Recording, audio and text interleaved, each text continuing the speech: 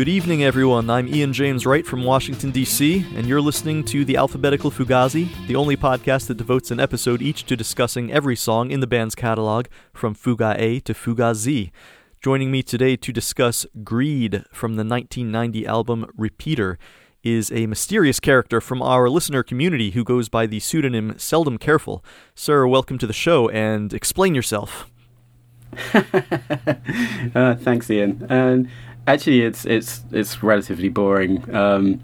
I decided to get off all social media years ago, sort of because of the, let's say, the toxic impact it was having on my overall well-being, but also a little bit because I started to resent the sort of insidious intrusion of corporations into our social lives. And I know we were all on there voluntarily giving information about ourselves, but it seems that we made maybe something of a mistake because the companies behind these gigantic social media platforms have clearly misused the information we gave them in a way that has sort of had some dire consequences on the world at large. But as it happens, I've since started working in the civil service in England, and we're actively discouraged from having any sort of public persona. So it actually worked out well for me.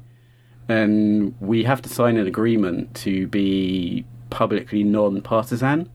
So it's easier to sort of sidestep it by just using a pen name. And I can't actually remember where Seldom Careful came from, but now it's started to suit me.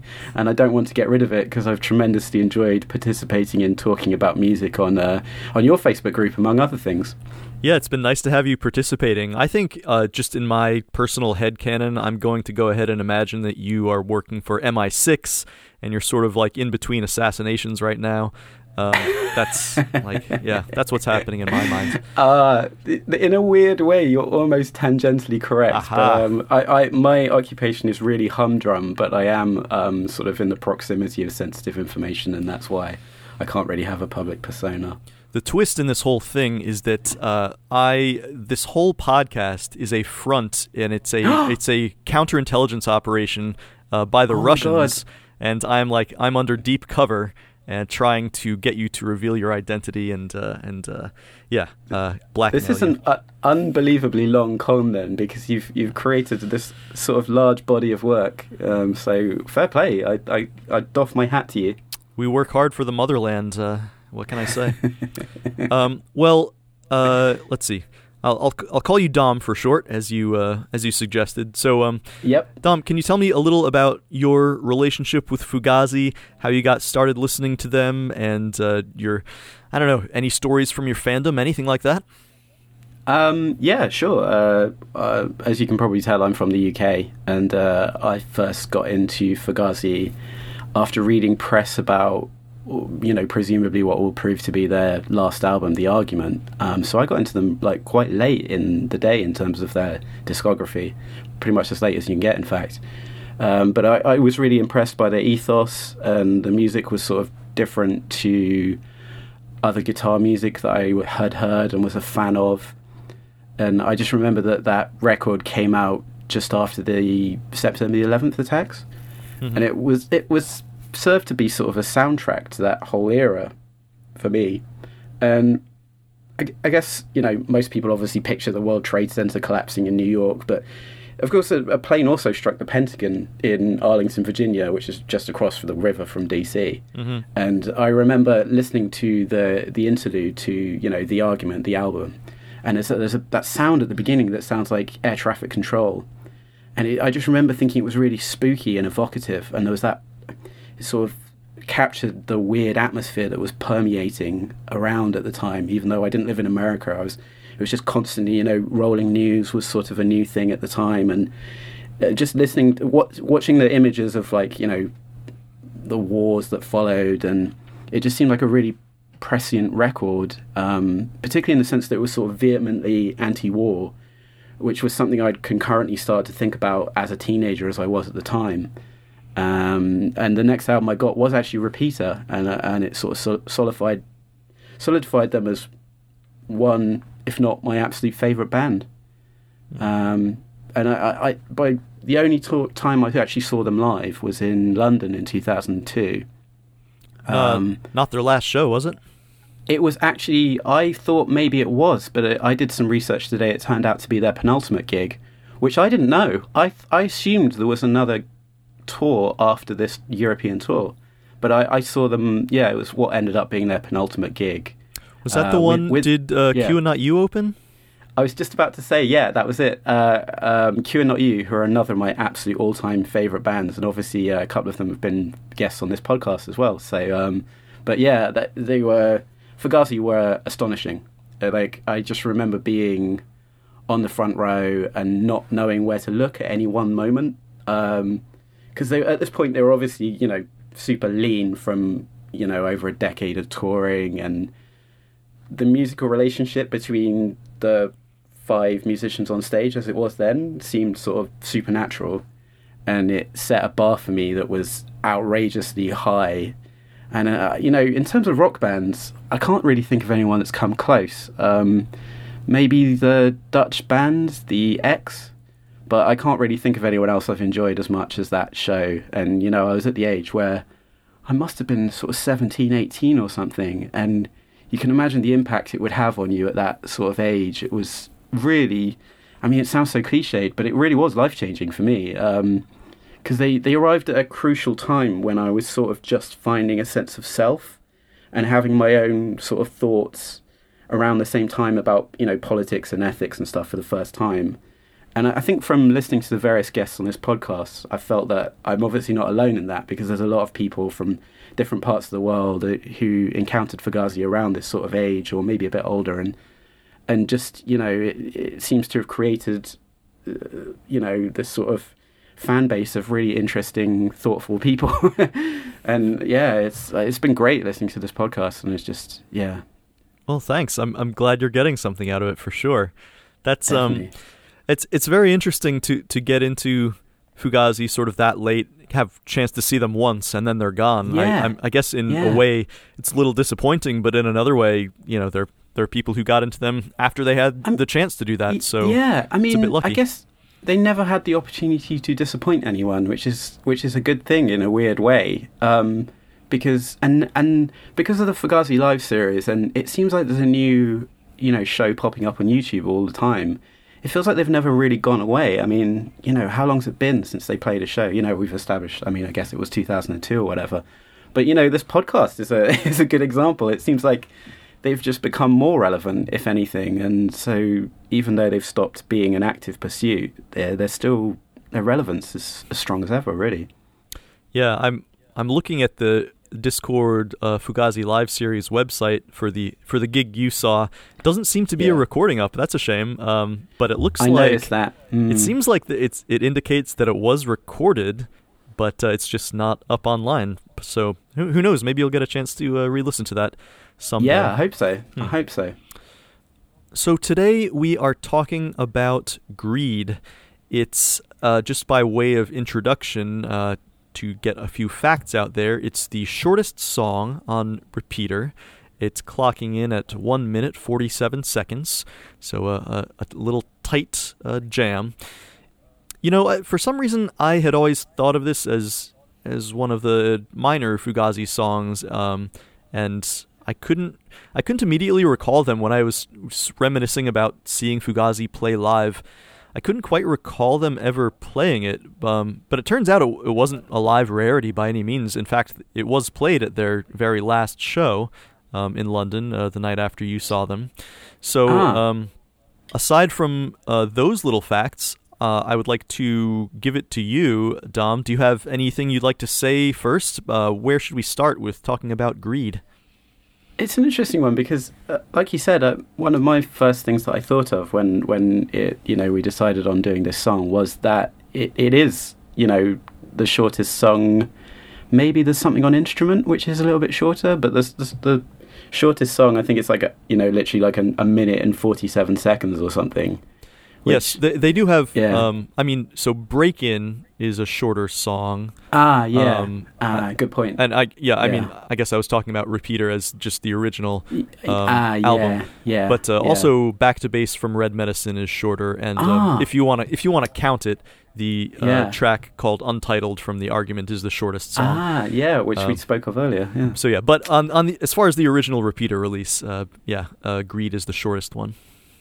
It's interesting because it's sort of in a way it's almost evocative of the sort of hardcore bands that the people in Fugazi played in before, particularly like Minor Threat. I mean, it doesn't sound like a Minor Threat song, but in terms of it having a very clear, concise point, it is sort of reminiscent of Minor Threat, or the bands that Brendan Canty and Key played in before. Yeah, clearly has hardcore DNA, I would say. Yeah, and there are only 7 words in the whole song, which is like particularly strange for Fugazi, who often have songs that are more detailed and metaphorical. And I was always thinking that sort of the economy of lyrics and the brevity of the song must have been intentional, because Fugazi, everything they do seems really deliberate. Sure. In terms of their music and their overall ethos. And it's a really simple maxim, the concept that everything is related to greed. But it's also like kind of undeniable. So why use more words? Because you've basically said everything that needs to be said. So get in and out really quickly. And I wonder if that's why it's such a short song, is because what more can you say? Everything is greed. Yeah, and if you search, it's interesting to Mackay and greed. Yeah, to call it a maxim, that's very interesting. It's also the word that came to mind for me when I was thinking about this song and its lyrics is like a mantra, where something that's just repeated, and it's something to meditate on. And I guess when you repeat something and that causes you to meditate on it, it's it inspires you to think about, is it true? Is this so? Like you tend not to simply take it on face value as much as you would in a different song. You ask yourself, what exactly is Ian saying here, and do I agree? Yeah. Yeah. If you search for Ian Mackay and the word greed, the internet sort of lights up, and you can find him talking about it. The concept of greed at all stages of his career, for desperate want of a better word. And it seems to be a concept that he's given like a lot of thought to. I have done exactly this research. I have some quotes here if you want me to read them. I don't know if you wanted to do that.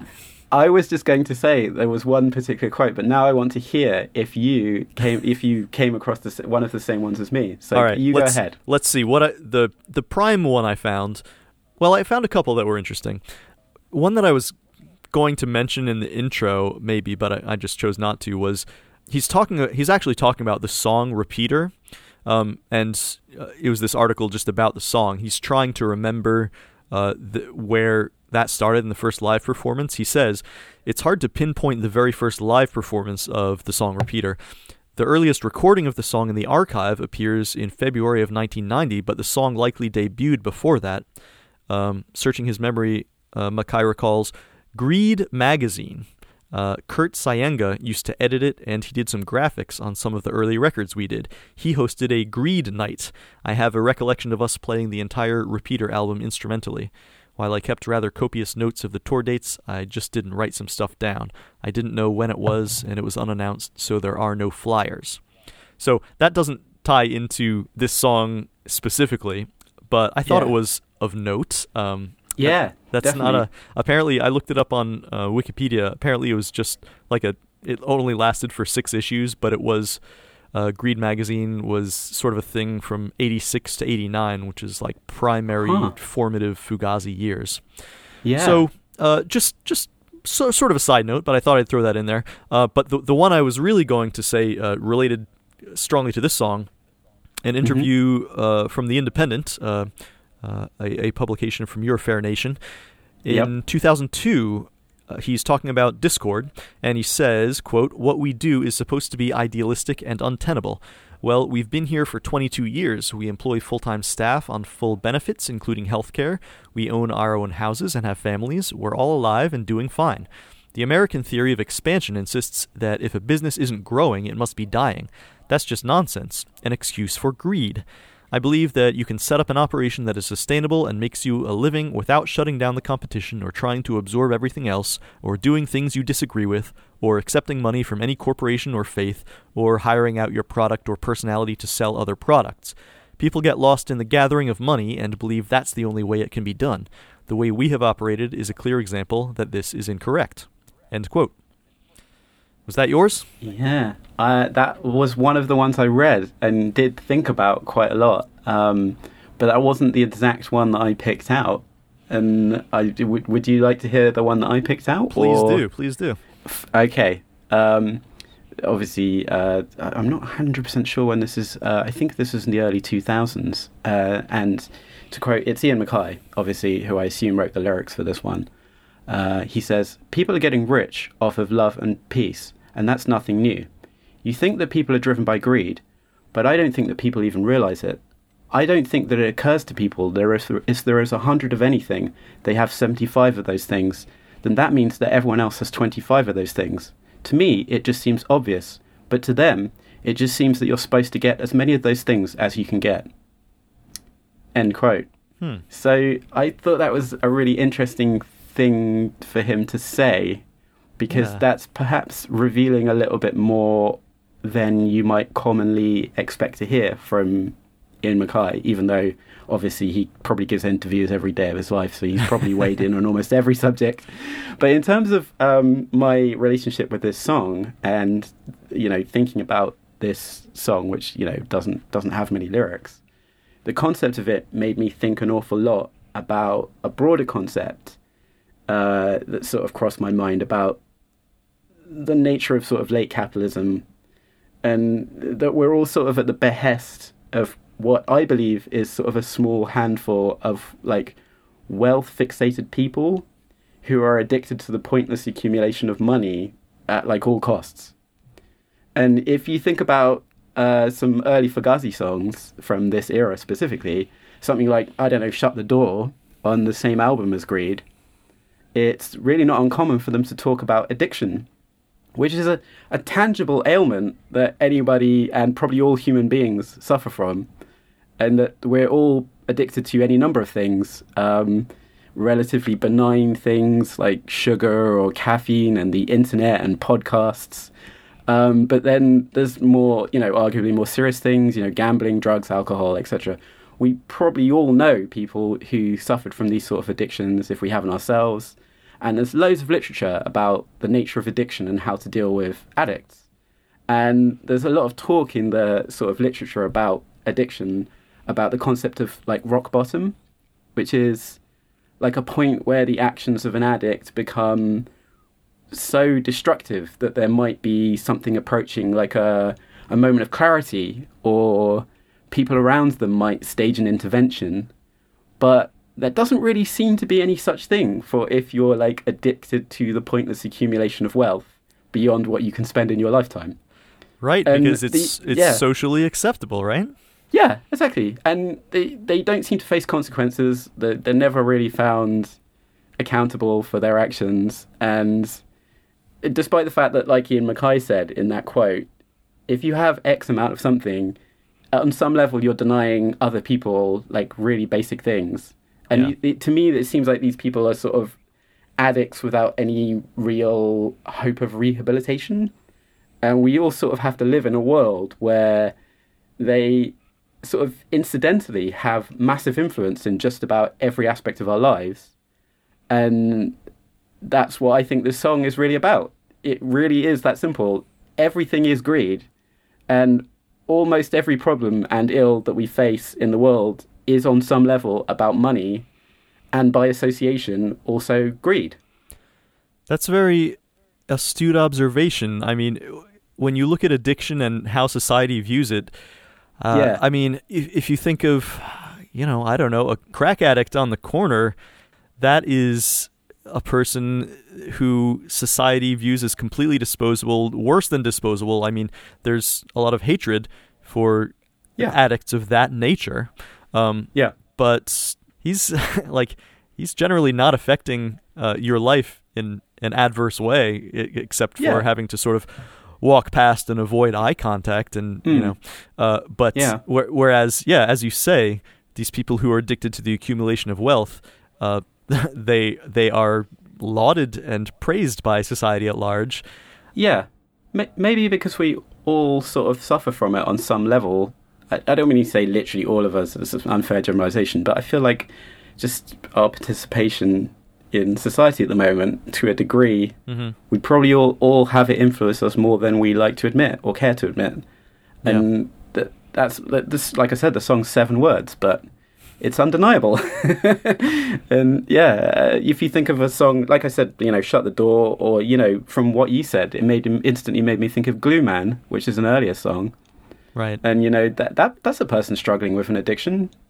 And even the presentation of that person in the song is sort of, different. Like you said, it's sort of, someone that's got lost in their addiction. And yeah, it's a subject that comes up over and over again, I think, in early Fugazi songs. And when you think about this song as also being sort of about, addiction and about greed, it can be greed for money, it can be greed for, drugs, other forms of excess. Well, so and of course, continuity, yeah. Another angle to that is, if you're comparing it with drug addiction, like I'm not addicted to crack even a little bit, like not even a tiny bit. I've never even had it. So I'm the furthest thing in the world from addicted to crack. But money, a lot of people are at least a little bit addicted to money. I would say most people, like the acquisition of cash is universal. There's some people at the very top who have been very successful at accumulating money, and that has allowed their sort of sickness to run wild. But it's something that is hard for people at large to look down on, because there is some form of that in almost all of us. Exactly. And I always think this pops up in my mind all the time, often when I'm thinking about, discussions that go on in your Facebook groups to do with your podcast. And there's this scene from Jem Cohen's amazing film Instrument, where it's clearly after a show that Fugazi have played, and Ian is going through, presumably with the venue owner or the promoter, like the costs of the venue and etc. And he's like, they're literally visibly dealing with stacks and stacks of presumably $5 bills or whatever to distribute, the money for the evening. And then it zooms in on this book. I'm not sure what it is. And the open page of the book just says the word purgatory. And I always think, obviously that's, I'm sure Jem Cohen shot hours of footage, so it's there very deliberately. Yeah. And I always think that it's sort of like, it seems weird because it's Fugazi having to deal with this thing that they, are so obviously uncomfortable with dealing with. And I always just think of that moment in time. It's sort of like even Fugazi have to participate on some level with this cycle of sort of, needing money, so to speak. So it's interesting based on what you just said, because you're right. Even Fugazi, they had to deal with the financial aspect of being in a band at some point. And even though it's distasteful, it's still there.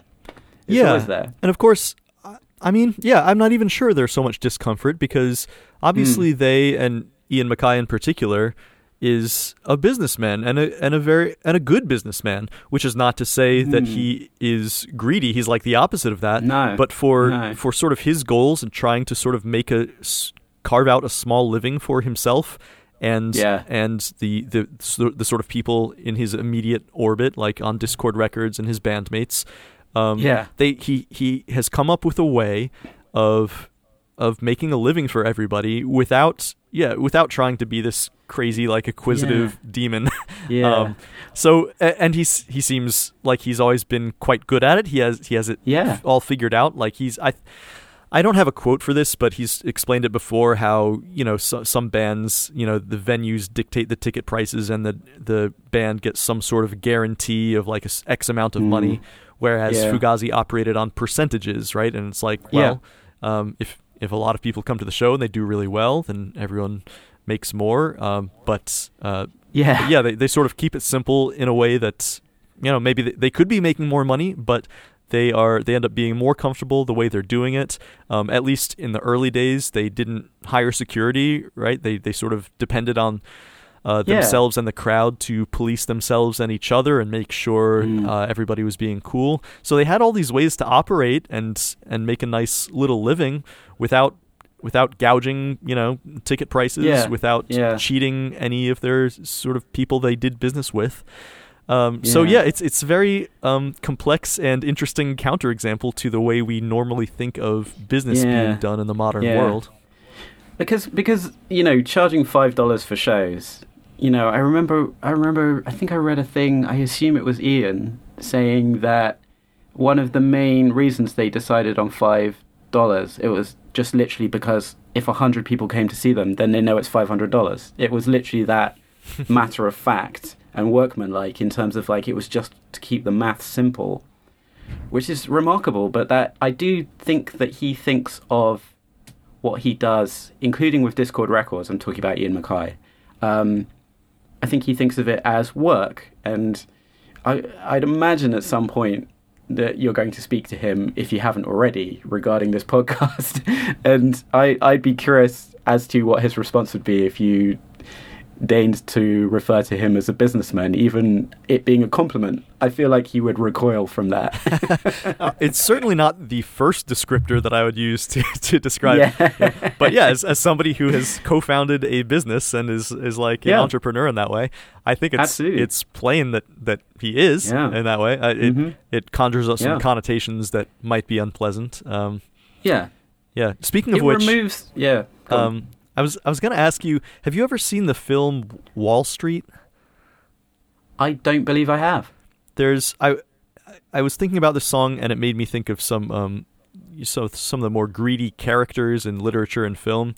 I actually have never seen Wall Street either, but it's one of these films that has permeated the culture enough that I know about it. There's a great clip online that I'll put in the show notes. There's a character, Gordon Gekko, and he has this very famous speech that he delivers where he talks about how greed is good. And it's sort of a catchphrase that really took off in the Reagan era and is something that is used as a touchstone to sort of like describe the mindset of the Reagan era in the United States. Absolutely. Yeah, it's a very interesting little speech because it's on the surface, it's a persuasive speech. He's talking about how greed is good. It spurs these like achievements, advancements, blah blah blah. But he's clearly like a sort of satanic figure in that he is. I mean, it's clear from watching the clip. I haven't even seen the whole film, but it's clear that he's sort of like twisting the facts to make the crooked seem straight, as it were. So that's a nice little point of reference. And to go on with that, as I was thinking about some notable greedy characters, we've got Ebenezer Scrooge and his his inspiration, Scrooge McDuck. There's Smaug from Lord of the Rings. There's Shylock from Merchant of Venice. Citizen Kane comes to mind, Charles Foster Kane, and they're all sort of different explorations of this the concepts of greed and I guess how they negatively affect their lives. None of these characters are happy characters, I would say, except maybe Scrooge McDuck. He has nephews who love him. Yeah, he seems okay. Yeah, it's interesting you brought that up because I hadn't thought about this, but that's actually a really good point. And I often think about that. There's sort of a scene towards the end of the film Chinatown, where Jack Nicholson's character asks the sort of the main villain of the film, like, what's the point? Like, why do you need more money? How much better can you eat? Like, what could you possibly need that you don't already have because you're fantastically wealthy?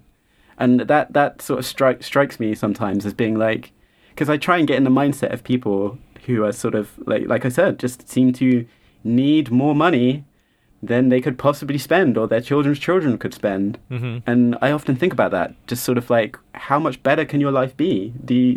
What can't you already afford? Do you really need more money? This is something I think I may have referred to in the episode for Break. I don't exactly remember, but I looked it up again. There's a 2010, from the year 2010, Princeton University did this study on sort of happiness and wealth. And the basic finding is that there is a correlation between happiness and wealth up to a point of about $75,000 per year. And when people make more money than that, their happiness doesn't actually increase. Like if their income is lower than that, sort of the worse they feel. But yeah, it turns out in terms of actual happiness, you can have multiple millions of dollars coming in per year, and you will not actually be happier. Interesting. On average. Wow, and there's a scientific element to that. It's not just anecdotal. That seems pretty clear. It seems like on some level you have basically provided information that proves that fundamentally everything is greed. But yeah, it's another thing that resonates with the concept of addiction. Of course, you'd be easy to say drug addicts are not happy, right? They're maybe happy for a minute after they, when they score, and then they go back to sort of having a kind of miserable life, having this thing controlling them. Because addiction is like a medical condition, right? Like it's at the very minimum, it's a psychological condition. Like it's an ailment. Another interesting thing I found is that I was looking up if there was anything interesting to be found in the etymology of the word greed. And our good friend, the German language, comes to the rescue. German's such a great language. And apparently they have several words that kind of mean greed.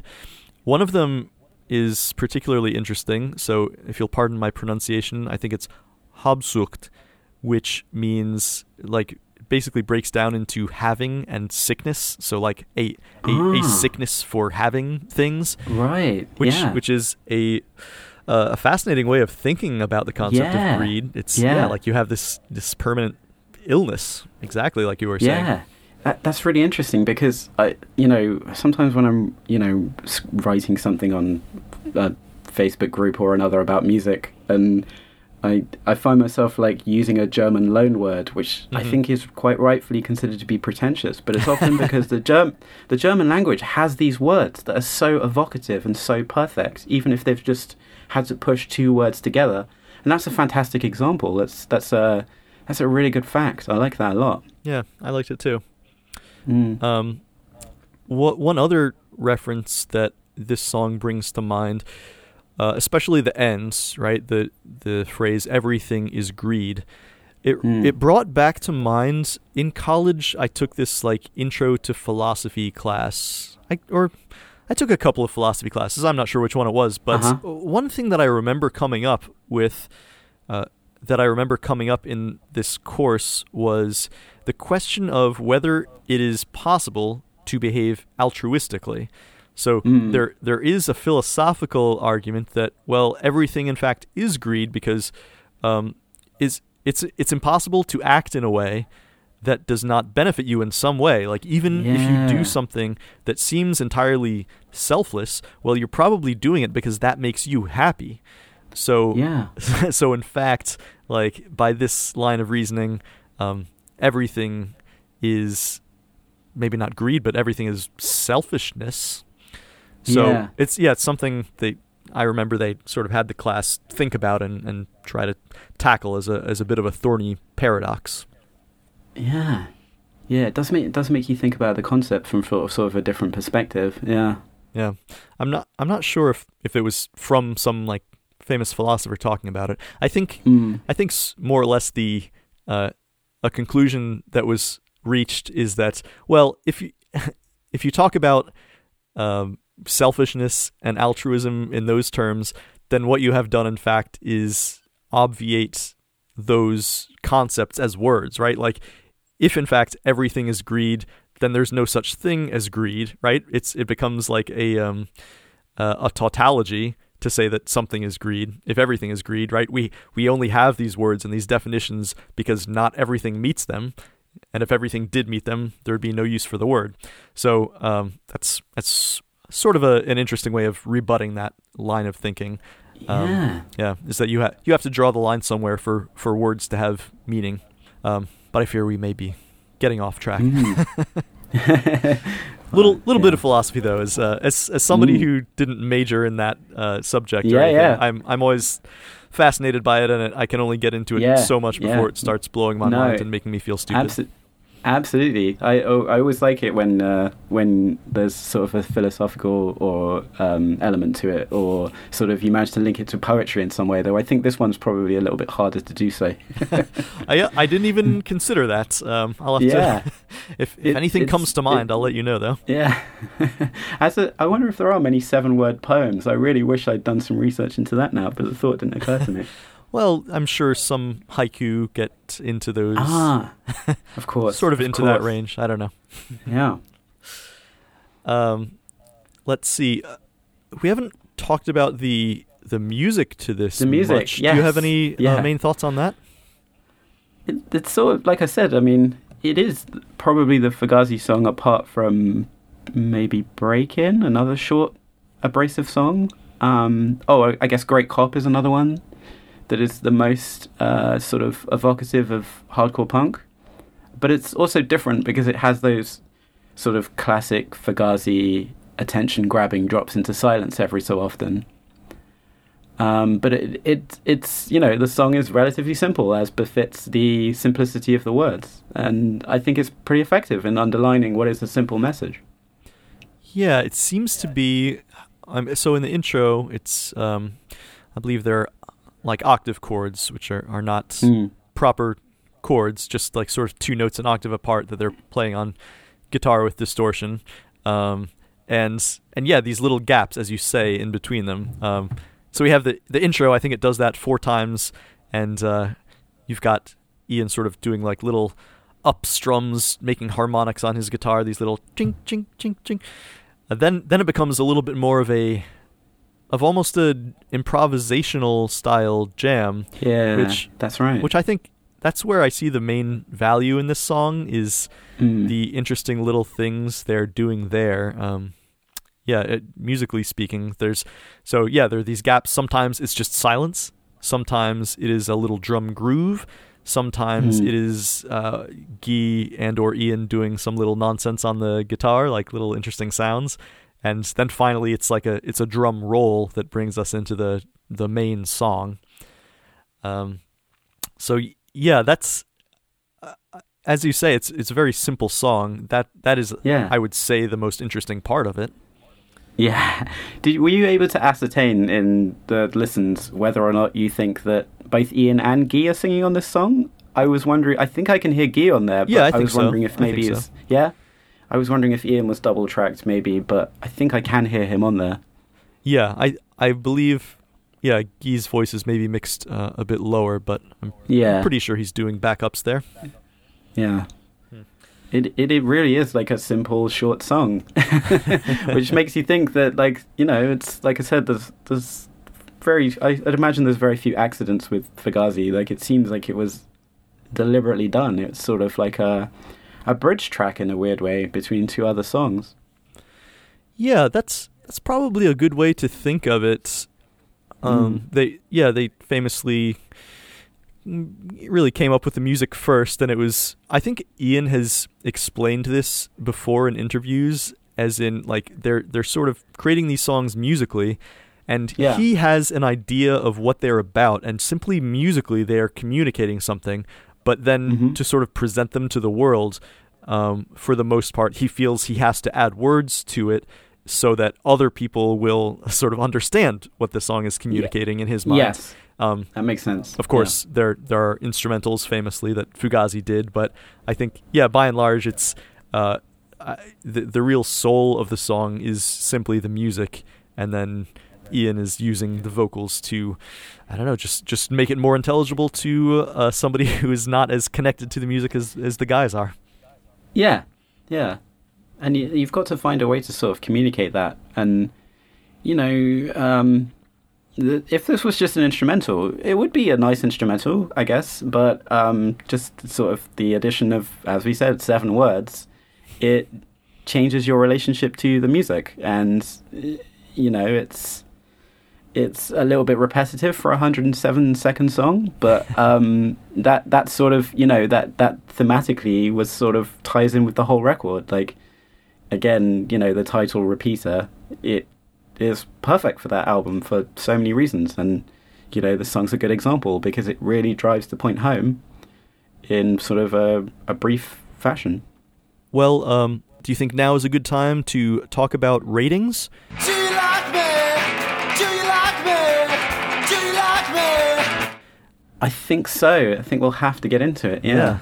So for those of you who are just joining us and haven't listened to previous episodes, I like to ask my guests to rate the song we're discussing on a scale of 1 to 5 stars, but in the context of the Fugazi catalog. So from like their least favorite Fugazi song to most favorite. So, Dom, what do you think? 1 to 5 stars for Greed. Yeah, this is always the part that I'm always sort of fascinated by in the podcast, among other things. And, I'm sure there's a lot of people who quite fairly are sort of like, Fugazi were a really good band, and even their not particularly good songs probably are better than a lot of, rock songs that you're likely to hear. And you have to sort of say, all Fugazi songs are very good, but if we're being absolutely honest with ourselves, this is not a great song in the whole discography of Fugazi. As long as we're trying to be objective, I can say that it's very concise. It makes a really compelling argument, but it's also probably sort of the slightest song on a record that is otherwise very impressive. And I like it in the context of an album, but I probably wouldn't play this song to someone to try to get them interested in the band. Right. Unless maybe they were like being weaned off hardcore punk. and then you might be like, but listen to this, it's got sort of the similar sort of thing to it. And I always think of Fugazi as having different stages as a band for me, and I love all of their music, but I honestly think that the first handful of recordings only sort of hinted at the band that they would become later on. Mm-hmm. I actually think once they had a bit of a break and became more sort of reflective in the studio, and they stretched themselves out and they started exploring other ideas, I thought that's when they became one of the great rock bands of their era, if not the best. And so I'm always a little bit prone to rating the stuff from sort of 13 songs, Repeater, Steady Diet, a little bit less because the later songs, I find it hard to find any songs that I don't absolutely adore. Even songs that big Fugazi fans often have trouble with because they were experimenting, so to speak. But I think I would have to say that I think 2 stars, 2 out of 5 is fair for this. Not because it's bad, but just for all the reasons I said. It's there and it's gone. And although it's a very thought-provoking song, considering the economy of it, exactly. It's not a great Fugazi song in the grand scheme of Fugazi, though it is also a very good song. Well, very bold coming on a Fugazi podcast and giving 2 stars. I don't think I have had a guest yet who has had the gall to do such a thing. Yeah, and also I chose the song. Exactly. So it seems weird, doesn't it? No, but I thought, yeah. I don't think it's weird. I myself, for all the reasons that you said, I am going to give my first 1 star of the podcast. Wow. Wow. It's, the caveats being, originally my impression was, I just don't really care for this song much.